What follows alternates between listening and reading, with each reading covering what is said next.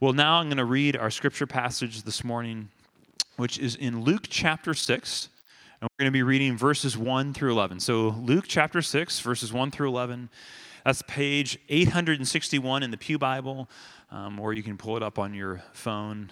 And also, if you'd like a Bible, if you don't own a paper copy of the Bible of your own, you're welcome to take one of those from the pew as a gift from us.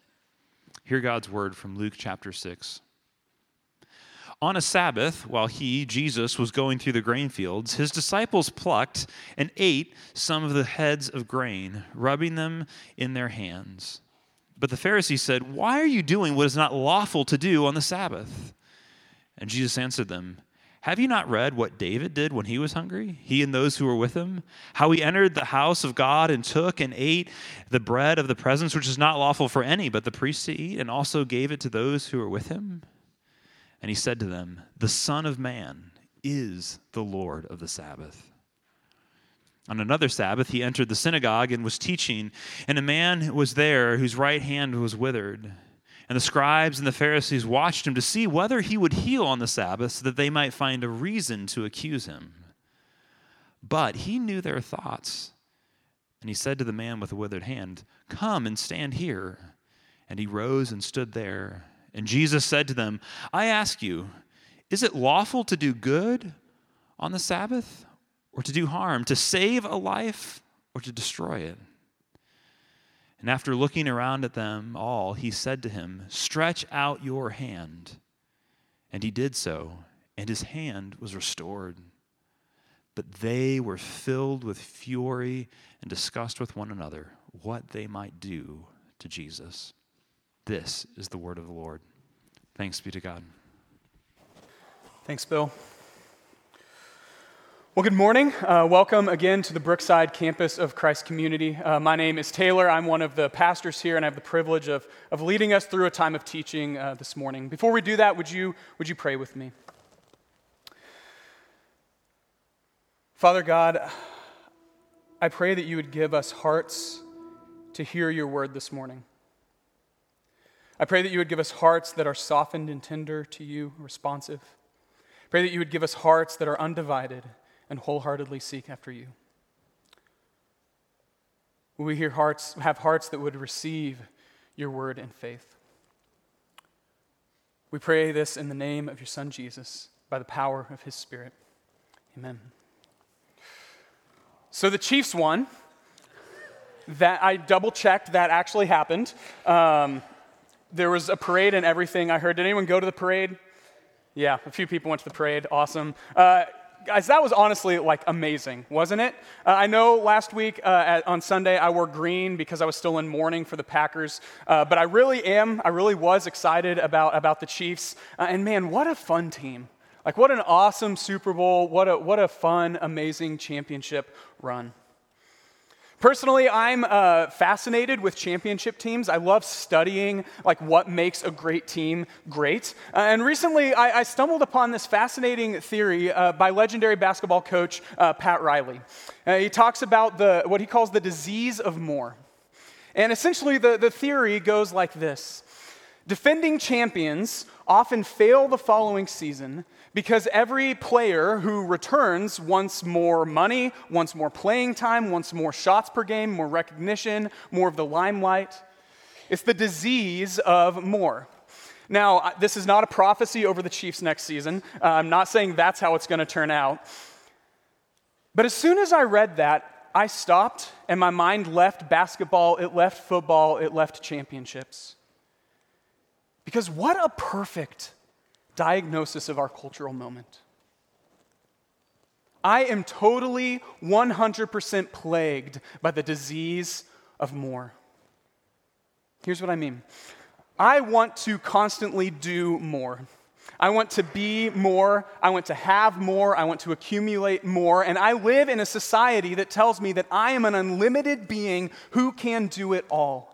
If I just hustle enough, I can be more, I can get more done. If I find the right life hacks and quick fixes, I can maximize efficiency, I can master my limitations, and maybe even I can master time itself. And it sounds pretty great. But the problem with more is that it's never satisfied with enough.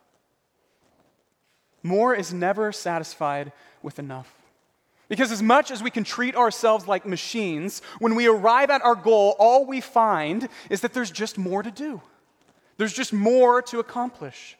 There's just more to buy. More.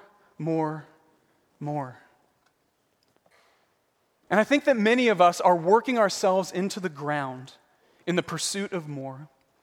And it's leaving us hurried, irritable, tired, burnt out, anxious, and isolated. A.J. Swoboda, who is a pastor and author in Portland, makes this observation that's really pretty haunting about our culture. Here's what he says. He says, our 24/7 culture conveniently provides every good and service we want when we want it and how we want it. Our time-saving devices, technological conveniences, and cheap mobility have seemingly made life much easier and interconnected, and as a result, we have more information at our fingertips than anyone in history. Yet with all this progress, we are ominously dissatisfied. Our souls increasingly pant for meaning and value and truth as they wither away, exhausted, frazzled, displeased, ever on edge. Our bodies are ragged, our spirits thirst. We have an inability to simply sit still and be. As we drown ourselves in 24/7 living, we seem to be able to do anything but quench our true thirst for the life of God. Yeah, right? Like that's a little heavy. And we talk a lot at Christ Community about the goodness of our work. That we truly believe that Monday is a critical part of our discipleship and growth as apprentices of Jesus. We think that's true. But friends, Monday can also eat you alive, right? 40% of Americans in 2018 said that they were more anxious than they were the year before. And another 40% in that same survey said that they were just as anxious as they were the year before. And sociologists are connecting these stunning trends and spikes in anxiety primarily to hyperactivity and to overwork. James Bryan Smith put it this way, and I don't think he's wrong.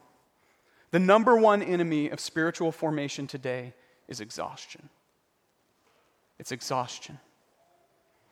Whether you look at the weekly hours expected for white-collar workers or the need for multiple income for blue-collar workers or the pressure on our students to outperform one another for fewer and fewer scholarships, all the indicators tell us that if we want the good life, we must do more. Work harder, work longer, work better. And it's exhausting. And here's what really haunts me sometimes. What if we're spending the majority of our time exhausting ourselves only to achieve a life we don't even want? I mean, just think about your own life. When was the last time you had a day on the calendar when you had nothing scheduled? Zero commitments, nowhere to be, no expectations from others for you? The Israelites had a day like this, and they still have a day like this every week, and it was called the Sabbath.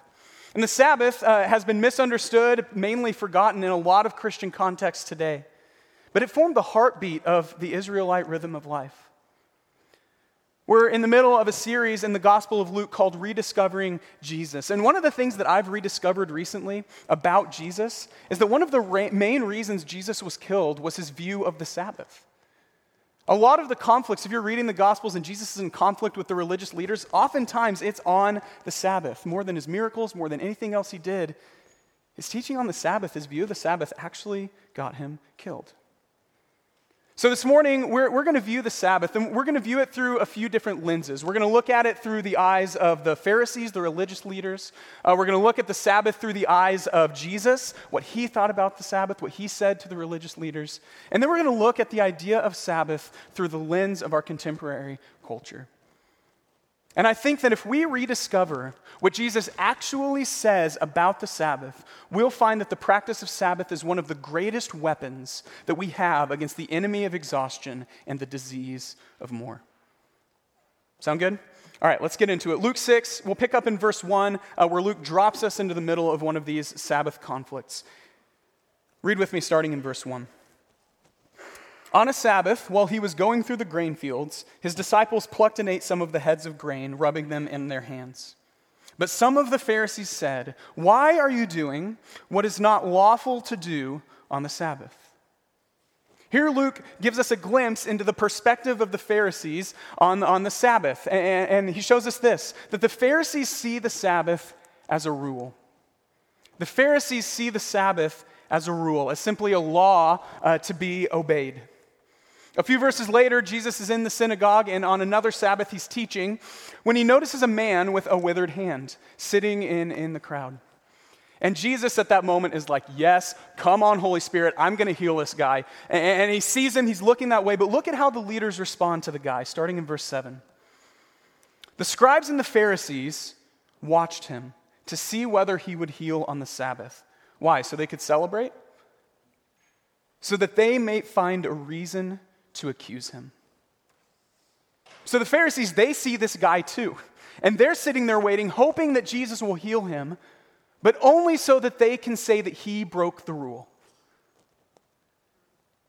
And Luke tells us that Jesus knew their thoughts, which if you have ever been like, hey, it would be cool if Jesus showed up on a Sunday morning. Remember, he knew their thoughts, and he brought the man up and sat him next to him, stood up next to him, and then he says this to the leaders.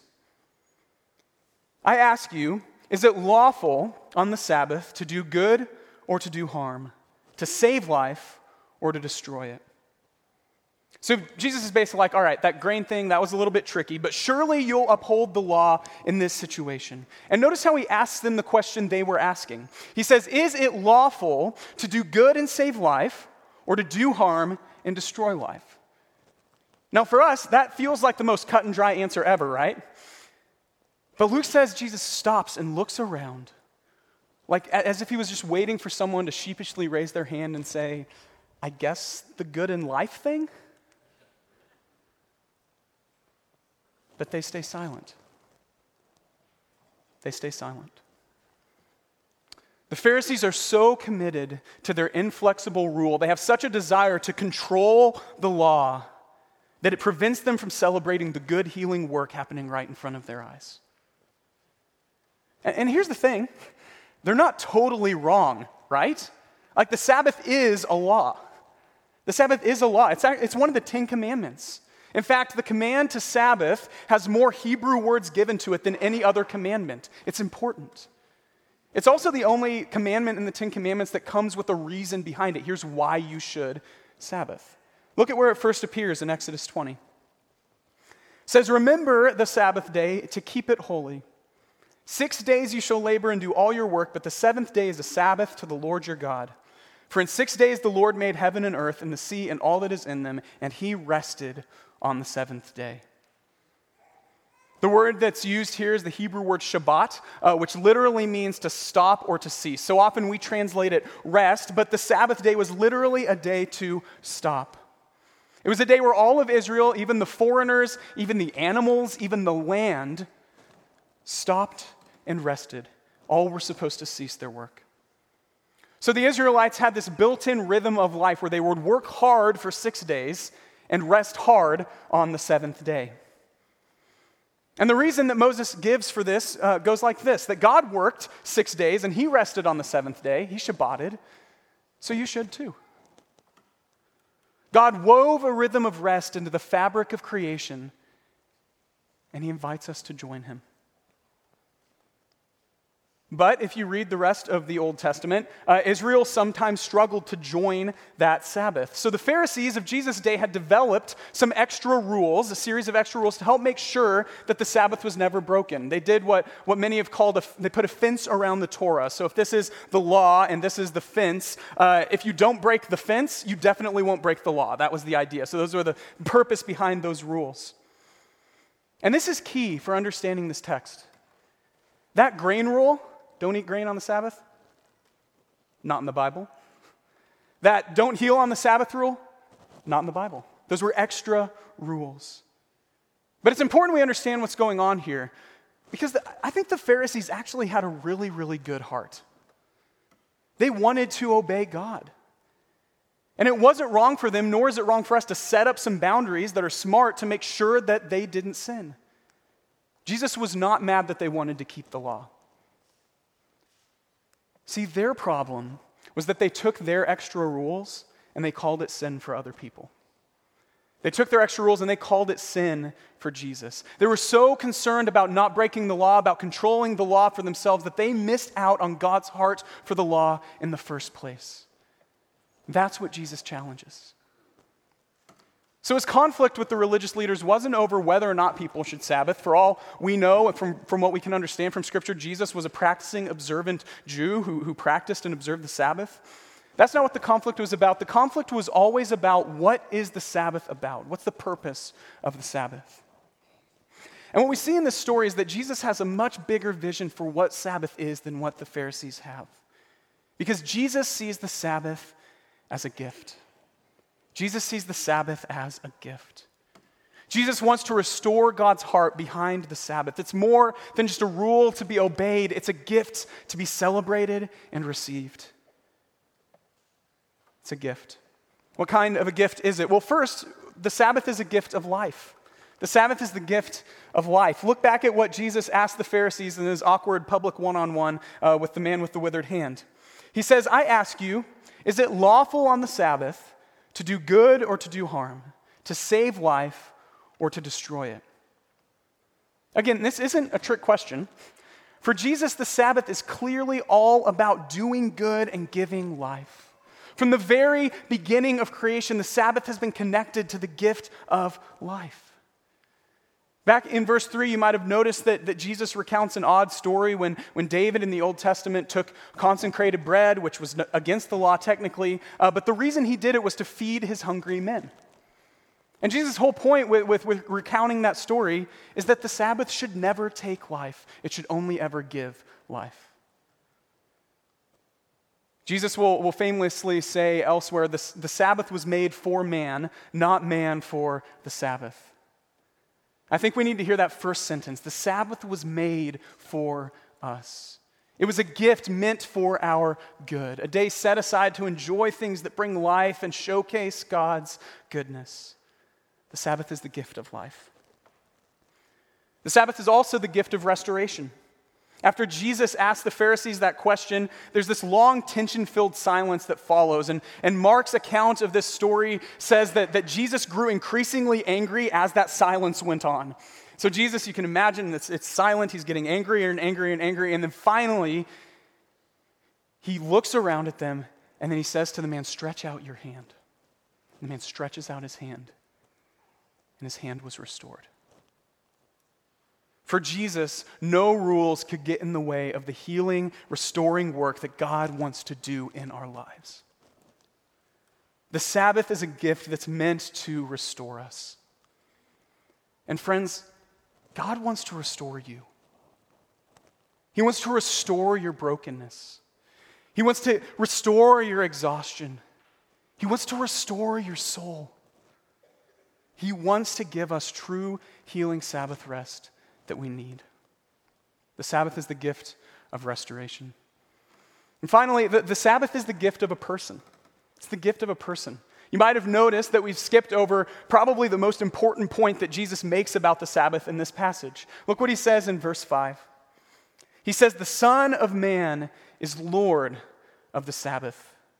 He's Lord of the Sabbath. Now, if you've heard this before quite a bit, it can be easy to miss just how astounding this claim is. It's one of the most astounding claims in the entire Bible. That word Lord is the Greek word kurios, and mostly, for the most part, up until this verse in Luke, it's only used to refer to one person, that's God the Father. But slowly, starting in chapter 5 and chapter 6, Luke starts to tell us that Jesus is also kurios. He's also Lord. But more important than that is what he says he's the Lord of. He says, I am the Lord of the Sabbath. This is part of the reason that the Pharisees get so mad. Is that Jesus is essentially saying, hey, you know that seventh day of creation? The pinnacle of all of God's created order, where God himself stopped and rested from his work of creating? I was there for that. I created that. I'm in charge of that. It's about me. This is the most stunning and direct claim to deity that Jesus could possibly make. But he's not just claiming to be eternal here, he's also giving us incredibly good news. And that's this, that the Sabbath is here right now in me. True Sabbath rest is here right now in Jesus. I want you to listen afresh to this great invitation that Jesus gives in Matthew 11. This is right in Matthew's gospel, right before he makes this claim to be the Lord of the Sabbath. Listen to this, let it soak in it. Hear these words. This is Eugene Peterson's paraphrase. Are you tired? Are you worn out? Burned out on religion? Come to me. Get away with me, and you'll recover your life. I'll show you how to take a real rest. Walk with me, work with me, watch how I do it. Learn the unforced rhythms of grace. I won't lay anything heavy or ill-fitting on you. Keep company with me and you'll learn to live freely and lightly. Jesus is true Sabbath rest. And he invites us to learn Sabbath from him, the Master, the Lord of rest, to enter that gift of his rest not only one day, but every day of the week. Friends, no one fights more for true rest than Jesus. But if this invitation stands from Jesus to find rest in him and to make us into people of rest, then there's a question that has to be burning on our hearts right now. Why is it so hard? Why is it so hard to find rest? See, we don't have the same problem the Pharisees had. I could be wrong, but I would guess that most of you aren't making Jesus mad because you're being too strict about the Sabbath. But I think our problem is the opposite.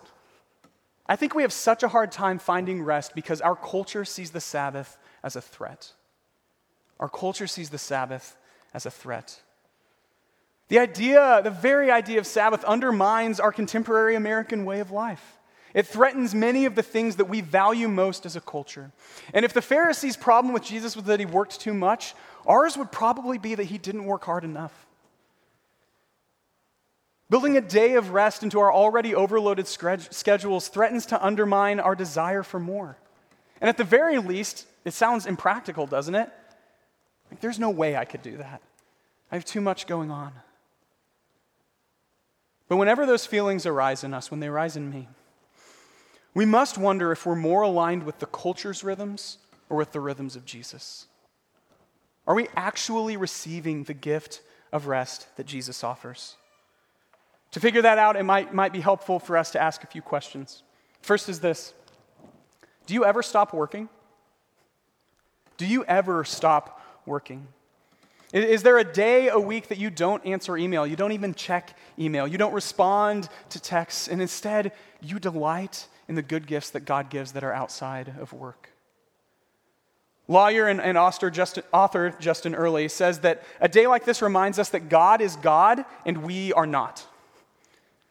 It's a rest of realizing we don't have anything to prove anymore. A day to stop trying to find our value in work and stop worrying about whether we're accomplishing enough.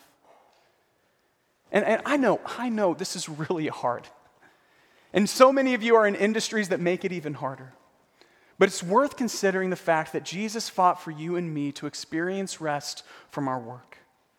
Are we taking him up on it? Do you ever stop working? We also have to ask, do you ever stop being entertained? Maybe some of us cease from our work, and that's really good. But do we ever cease from Netflix? Do you really ever cease from Netflix? No. From ESPN? From Amazon Prime? See, this one gets me. There's a reason we've moved from watching TV to binging it. Binging in every other context is bad, right? But we binge watch television. And I think it's because when we finally cease from the work and the kids, the activities, whatever it is, we just want to escape. This is true of shows, it's true of social media, which really doesn't help anyone rest. I go to social media and my rest level goes down, my anxiety spikes. That's just what it does to me. It's true of our technology in general. When we bounce back and forth between exhaustion and escape, we never find real rest. Do you ever stop being entertained? And finally, do you ever stop performing? And this honestly might be the real problem. Sabbath rest undermines our constant need to perform. This is the hardest thing for me. At work, in our finances, the stuff that we buy, the constant desire to keep up with our neighbors. And increasingly, this is showing up in how we raise our children. So dads, moms, grandparents, aunties, uncles, guardians, do the children in your life get a day every week where they are not performing? Where their identity is not in some way rooted in achievement? No schoolwork, no sports activities? Are we teaching them and modeling to them that the good life is found in performance or in rest in God's design? And I'm not trying to make us feel bad, and Jesus isn't trying to make us feel bad either. He wants us to receive Sabbath rest as a gift. That's what he wants. He's made this rest available in himself. And I'm convinced that the best practice to enter that rest, the best remedy to the disease of hurry, the greatest witness to the world around us, the most defiant act of resistance to the values of our culture is taking 24 hours to stop working, stop being entertained, and stop performing. Yes, the Sabbath threatens our way of life. Yes, the Sabbath may seem impractical, but it is for our good. Now, there are probably a million questions running through your head right now on how to do this, and I can't answer every practical problem that we might face as we seek to find Sabbath rest more. But what I do want to do with the time that we have remaining is challenge us. To make Sabbath a conversation and a priority in the life of the Brookside campus. So take a moment and dream.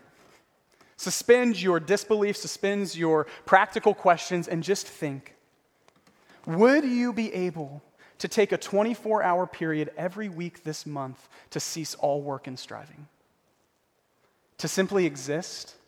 To remember the holiness of time? To accept your limitations? To leave some things undone? To trust that God will provide? To say no to the idols of our culture? To cultivate intimacy with Jesus? To make yourself aware of his presence in an age of heightened distraction? What could that look like in your life?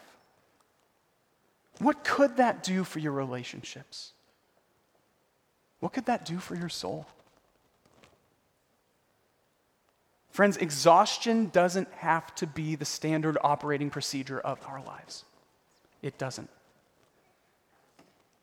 So with that vision in mind, I want to offer just a few practical suggestions for making this ideal more of a reality in your life. If you're like, yes, that's something that sounds great, that's something I want to receive that rest. Here are just a few practical suggestions of making that a part of your rhythm, and whatever that looks like for you. And the first thing is the most practical of all the things, is pick 24 hours.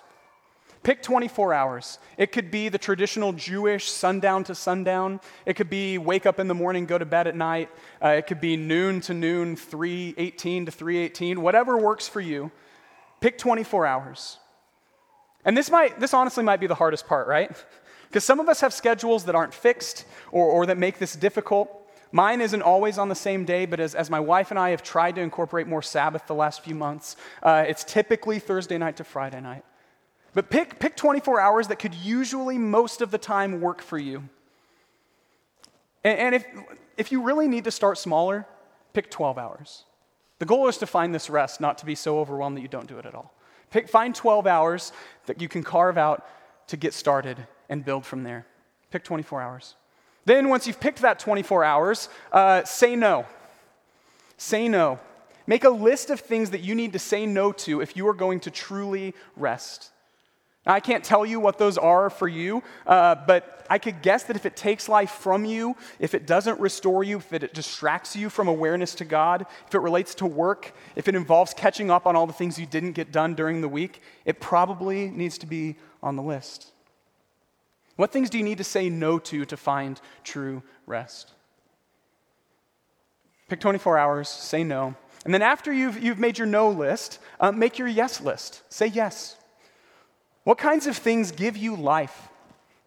What kinds of things help you worship God and enjoy his creation? What kinds of things help you become more aware of Jesus and the state of your soul? What kind of things restore you? Again, I don't know what those things are for you. For me, the list includes playing disc golf, playing board games with friends, intentional time with my wife, other time with my wife, prayer and unhurried time in Scripture, being outside, enjoying good food, good drink, being with friends. What are those things for you that give you life and restore you? The pastor, John Mark Comer, another pastor actually in Portland, oddly, he gives this really helpful filter in his book, The Ruthless Elimination of Hurry, for figuring out what he puts on his Sabbath, what he puts on his no's and yes lists. He says, is it rest and is it worship? And if the answer is no to either of those things, it doesn't go on. If it's yes to either of those things, it goes on. What's your no list? What's your yes list? Sabbath is hard. It takes work to make it happen. Your boss isn't going to come to you and be like, you know what I feel like you need? Sabbath. It's not going to happen. If it does, please tell me. It'll be a process of trying and failing and trying again, of figuring out over time what your no and your yes is. But I can say, from my own fights and failures the last few months, that it's a gift that's so, so worth it. Jesus wants a day with us, not to lay burdens on us, but to take them from us, to restore us, to heal us. He's so committed to this for us that he carved a rhythm into the universe to give it to us. Let's take it. Would you pray with me?